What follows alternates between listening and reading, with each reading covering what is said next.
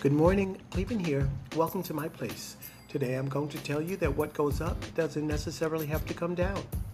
What goes up doesn't necessarily have to come down. A good example of this are prices. When they go up, they stay up. Sure, things go on sale, but that's just an illusion.